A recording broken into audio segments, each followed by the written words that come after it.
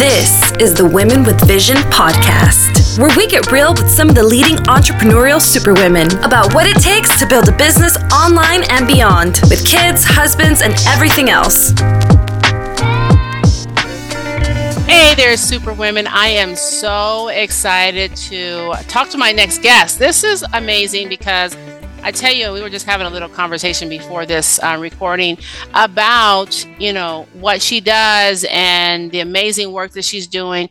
She is from Southern California, actually from the same city that I was in for a long time in LA. She is a lawyer who went to University of Southern California, USC, and for her law degree, Loyola Law in Los Angeles. Deeply connected to her community. She had founded Teresa Gutierrez Law about 7 years ago. And I'm excited because the kind of law she does, I think, is very, very important. As a matter of fact, my husband and I have been talking about creating a trust and doing those kinds of things with our own assets. I think it's super important for you to do. And she does so much more. So I'm excited to have this conversation. Teresa, how are you? I'm doing well, Tam. How about yourself? Thank you for having me. Thank you for being here. Well, I'm excited because, like I was saying, this has been a conversation with us, as my husband's parents get older, just thinking about setting our family up, and not having to fight with the end of life cycling. And then, of course, with our own house we just purchased, putting that into a trust is also very important. So figuring that all out. You primarily work with people in California, but what I really want to know is how did it all start? What got you interested in law in the first place? Yeah, great question, Tam. So I wasn't one of those persons that, I wanted to be a lawyer since I was 4 years old. No, absolutely not. In fact, Tam, there was a time when I didn't even know if I was going to college or not. Right. So I kind of decided late in the game in high school, I would go to college. And I started at the community college, the local community college, ultimately transferred to the University of Southern California. And during that time, I definitely knew I wanted to be in some sort of helping profession. But my focus really, when I started at USC, I was a psychology major and I wanted to be a social worker or a psychologist. And I wanted to help counsel people and help them work through traumas. Toward the end of my time at USC, that's really where that shift happened, where I decided to focus in on the law and decided that was going to be the profession for me. And really, there's a story behind everything, right? We all have our story. But in short, what happened was I was renting for the first time. I was on my own for the first time in college, had moved out of my parents' home to be closer to school and to focus on school. Didn't really know what I was doing. Long story short, when that leasehold came to an end, I was going to go abroad and study abroad with USC. And at that time, I had some issues with the landlord, and I was just really, it was like a wake up call. I was, slapped in the face. Like, how do I deal with this? I've never had to deal with this issue. And, now I have this landlord who doesn't want to return my deposit. What do I do? And at that time, I was simultaneously taking a legal writing class at USC, which was geared towards students that wanted to get a taste of what it might be like to study law.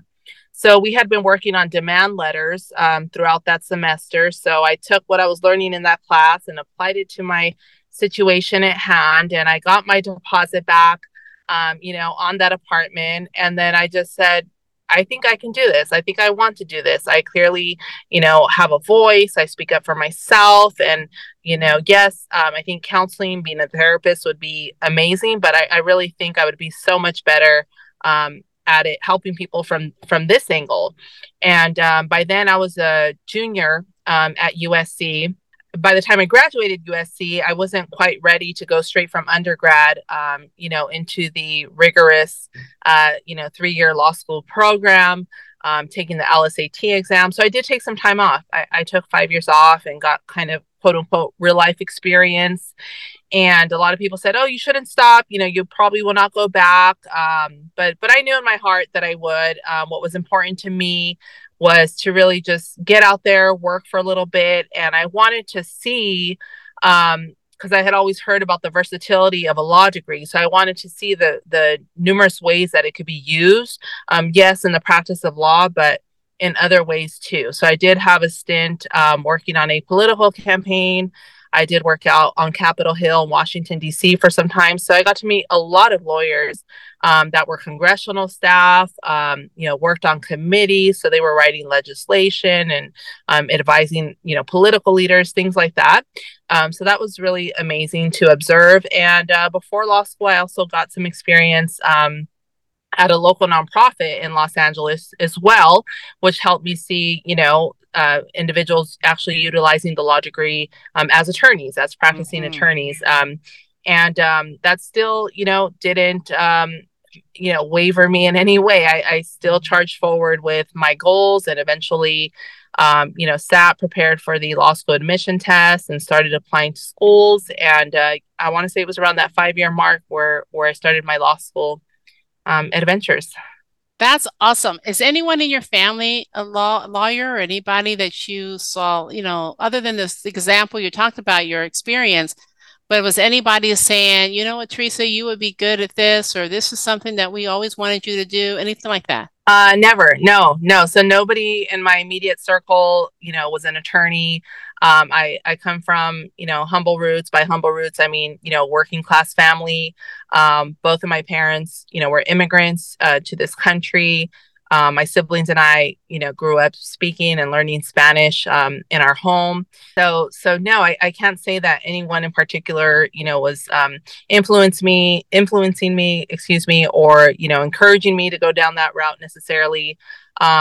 It was just something that I, on my own, decided to challenge myself with. And I say challenge because I knew it was not going to be an easy, feat. Everything from preparing for the law school admissions test to applying for law schools to making, the time and the financial commitment, getting through it all, the bar exam. I guess you don't really know until you're going through it, right? You have an idea. So definitely I had a very solid idea of what I was signing up for. And I was just determined and committed to accomplish my goal. That is amazing. I can imagine. Okay. So as a child of immigrant parents, primarily probably learning, Spanish and English the same time as you're growing up, and going into law, which, no one in your family has any background in.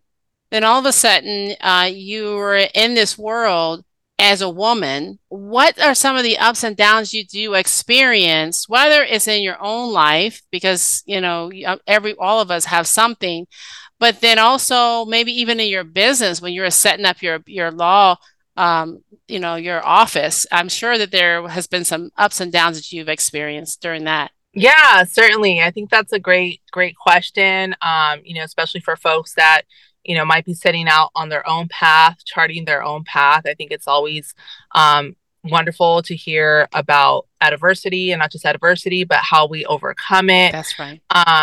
So I love that question. So I would say definitely, in law school and getting through law school, there were challenges in and of themselves. I think a lot of those challenges, if I'm being introspective and, looking back, a lot of the challenges, or at least in my experience, I feel have been not so much created by me, but in my own mind, right? We sometimes, Tam, I think, have to get out of our own way. And one thing I've learned, I think definitely after 7 years of entrepreneurship, that maybe I wish I would have learned before is, sometimes we might feel scared or nervous. Very normal when we're, embarking on the unknown. But I think one thing I would maybe look back and say to myself, and one thing I would tell somebody else maybe getting started with whatever the goal is, be it becoming an attorney, a doctor, whatever the goal is, anything else, an entrepreneur, would be, just because you feel fear, maybe a little doubt, it's not because you can't do it or you're not going to be good at it. It's just because it's new. Yeah. It's because it's new. So, find yourself some mentors and cheerleaders that will get behind you and support you, and that might be there for you but then learn also to be your own cheerleader, right? That is so, so important because yes, there's going to be ups and downs in any journey. And if we decide, to just give up or pivot whenever a challenge comes up, well, then, we're not going to be very successful in reaching the end goal. But if we learn to persevere, and charge on, the outcome, is going to be, I think, worthwhile. And then that's honestly where a lot of the character development, I think, happens sometimes through the challenges. So in law school, I would say maybe I was still, I felt very, boxed in. This is what you have to do. These are the bells and whistles that, should be on the resume, but I don't regret anything I did in law school, anything I pursued in law school. I really think that prepared me, for where I'm at now. Law school, I'll tell you, Tam, maybe like many other formalized programs and education doesn't prepare you to be a lawyer, not one bit. The law school admission test is its own animal. It's testing reading comprehension, analytical ability. It's testing its own things. But I'll tell you, I personally don't believe that performance on the law school admission test dictates. The studies might show otherwise. The studies, I think, might show varying degrees, parts that support what I'm about to say, parts that don't. But the law school admission test is its own thing. And then once you're in law school, that's a whole separate thing as well. A different type of studying, different type of preparation. A lot of it does turn on your own personal learning style, right? Are you auditory? Do you learn by writing? Right? All those things come into play. And I think I definitely learned a lot about myself and my studying habits and how I retain information, and all those things. But then you have the bar exam, which is very different too. It's a whole different system from the law school admission test, from the law school curriculum, and then the bar exam. How do you prepare for that? And then you go into practice. And boy, if the rest had its own learning curves, law practice certainly has a learning curve, because here you are now with this license, and most of law school is all textbook. Yes, there's opportunity for internships here and there, but the bulk of it is just you're reading case books and case studies, many of which are old, very old and outdated, but they're just part of the law school curriculum. And then here you are, this new lawyer, like, okay, what what do I do? I became a law firm owner very early on in my law practice, 1 year into it. Wow.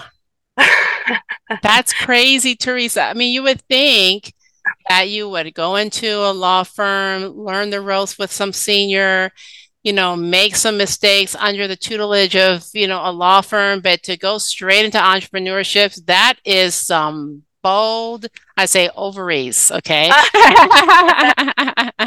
Yes, that's right, Tam. That's right.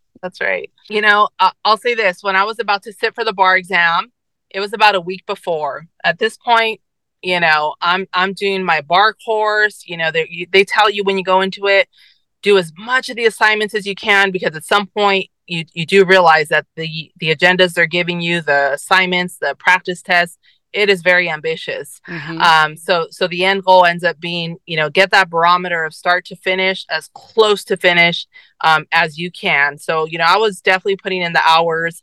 I wanted to pass that exam on the first try. California is known to be very, very difficult with respect to bar passage. At the time, my little girl, who's now 9 years old, she was only 8 months old when I sat for the bar. So I was pregnant my whole third year of law school. So I had like this very rigid schedule where, I'd wake up early in the morning every day during bar prep. My daughter would stay with grandma. I would go do my classes, do my practice test, take a quick lunch break. I was breastfeeding her. So I would pump in my car. I had a cooler. I would store the milk. I would go back, finish, the library was open 9 to 8 or 9 to 9. I was there the whole day.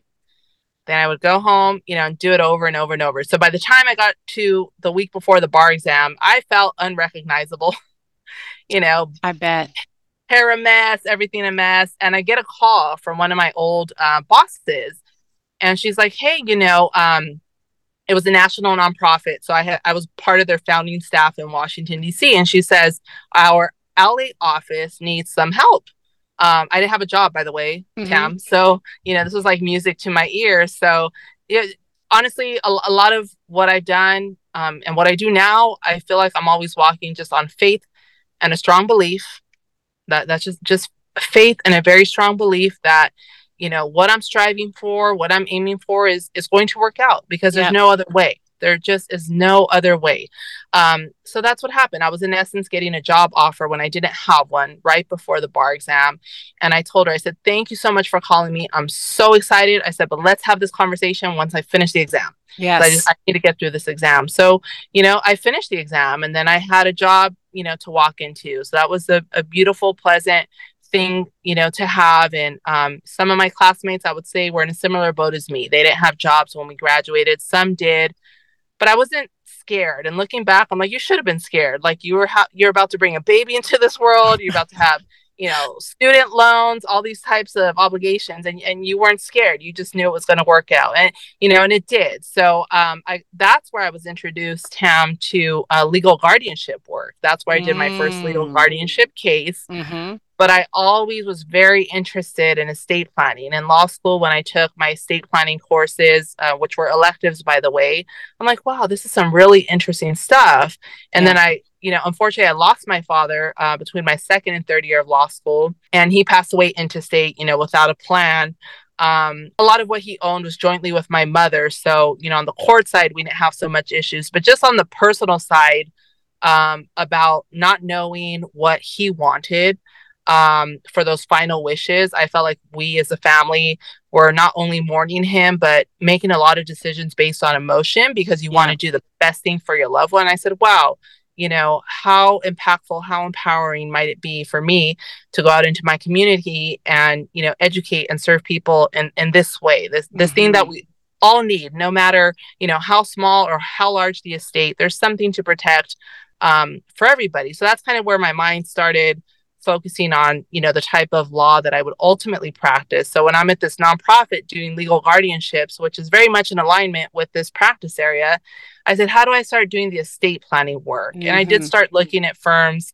To be truthful, nobody wanted to hire anybody with anything less than 5 years of experience. And I said, where am I going to get this experience if I'm not out there experiencing it? Right. So it's kind of like this defining moment for me, because then I started talking to my friends. I had friends that were, immigration practitioners, bankruptcy, doing their own thing. They had hung their own shingle. And the story that I was hearing repeatedly with these women, they all happened to be women that were doing their thing and successfully in their own way, was that you just have to get out there and do it. And one of my mentors, who I'm meeting with next week, actually, she told me something that has stuck with me to this day. She said, listen, she said, you finished law school, you passed the bar, you are an attorney. Yes. You are licensed to do, XYZ. And then other friends of mine were saying, yeah, you're ready. All you need to do is announce yourself, get yourself that first case, and get yourself a mentor. That's it. That's amazing. That's amazing. You know what? I don't meet very many people that start, their own practice that so early. So that's admirable. And it just shows, what kind of woman you are, and that is possible. So if anyone else is listening and looking to figure out what their way is, this is absolutely a way that you could look at building your business. What are you excited about now? What's inspiring you right now? Yeah, I mean, right now, I would say 7 years in, I'm really trying to get out there and do more work in the community. I would say, up until this point, it's been I've been very quiet. Not that it's been quiet, but it's been just a lot of, word of mouth. And now I'm putting myself out there more, and having my own firm hosted in-person workshops, online workshops. And I'm just really excited, at the further reach I'll be able to have in my community. I always say in this practice area, I want people to at least be educated and informed, so that they can make their decisions with eyes wide open. If they decide that they don't want to set up an estate plan, let's say, I want them to at least know what happens on the back end, right? Mm-hmm. So I'm just really all about empowering and educating right now and trying to get more community reach. That's amazing. And what about, if you were talking to another woman or another person who wanted to be successful in her business, what would you say is the key to your success? What would be the first thing that she needs to really look at if she wants to be successful? Sure. I mean, I think authenticity gets thrown around a lot. It is very important, but it does get thrown around a lot. But I think if we're really gonna focus in on that word, or kind of focus on like what makes you shine, what are your strong attributes, because we all have them, right? We all have our strengths, and we all have areas that we would love to work on. So I think if you just hone in on your strengths, be it because you've come to learn about them from other people that point out to you, hey, like this is really your strong suit. If you focus in on that, I think that's going to really help differentiate you. And ultimately I feel like with myself, I want to work, with folks that want to work with me and that see the value, in working with me. And I think this area of law, sometimes people downplay it. I've heard people in other fields say like, oh, this work is so easy. It's so easy. And, maybe at times it is because I love it. But I'll tell you, a lot of the conversations that we have in this line of work, it's complicated. It's highly complex, not just on the planning side, but definitely once you get into the court realm, fighting out legal custodies, in these guardianships or conservatorships when people are incapacitated, or in probate proceedings, if you're trying to protect, heirship rights. And it can be very, very challenging. But I would say for me, what's helped me, or at least what people have told me that they like, about working with me, is just, I guess it's very personalized. I really want to get to know my clients, and I do get to know my clients. And I think that's just the beauty of having like a more boutique style practice, right? Because when my clients, come to my firm, if we're going to court, they're getting me. They're getting me. I'm not going to pawn them off to somebody else. Same thing when we're doing the estate planning process. I mean, I really get to know them. They get to know me. Have I had to enlist help and support along the way? Yes, of course. But I think for the core components of my cases, where you really get to develop the case and guide the client, that's all me. And I think that's something that's very special, because I have found, I would say the majority of my cases, really it's a relationship. And I think by the time we finish, whether it's the estate plan or the court case, I've really gotten to know people. And I think that's really, it's special. I love it. I love it. Teresa, is there anything else that you want to share about just being a boss lady in this life and building your empire and touching all these people's lives? Is there anything else that you would like to share? Yeah, I would say just the message in general that's coming to me right now is, don't be afraid to get out there and test things and try things. There might be some missteps. Maybe you're not going to get it right the first time, or it's not going to go as intended. But I think if you have kind of this mentality or this mindset that you're willing to sit there and look at maybe what worked out, what didn't work out, and learn from it. You're willing to refine and rinse and then try something new. I think that'll really serve you well, not just in life, but in business and entrepreneurship. And I think for me,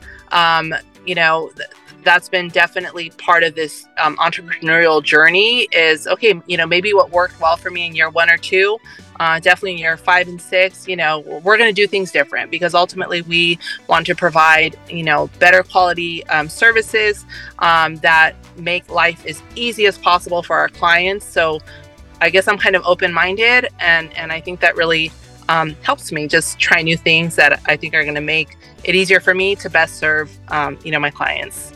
I love it. I love it. Well, Teresa, this has been awesome. I'm so excited for all the stuff we're going to be doing together. I'm excited for, this new book that's coming out. And thank you so much for your time. And I look forward to chatting with you again soon. Absolutely. Thank you, Tam.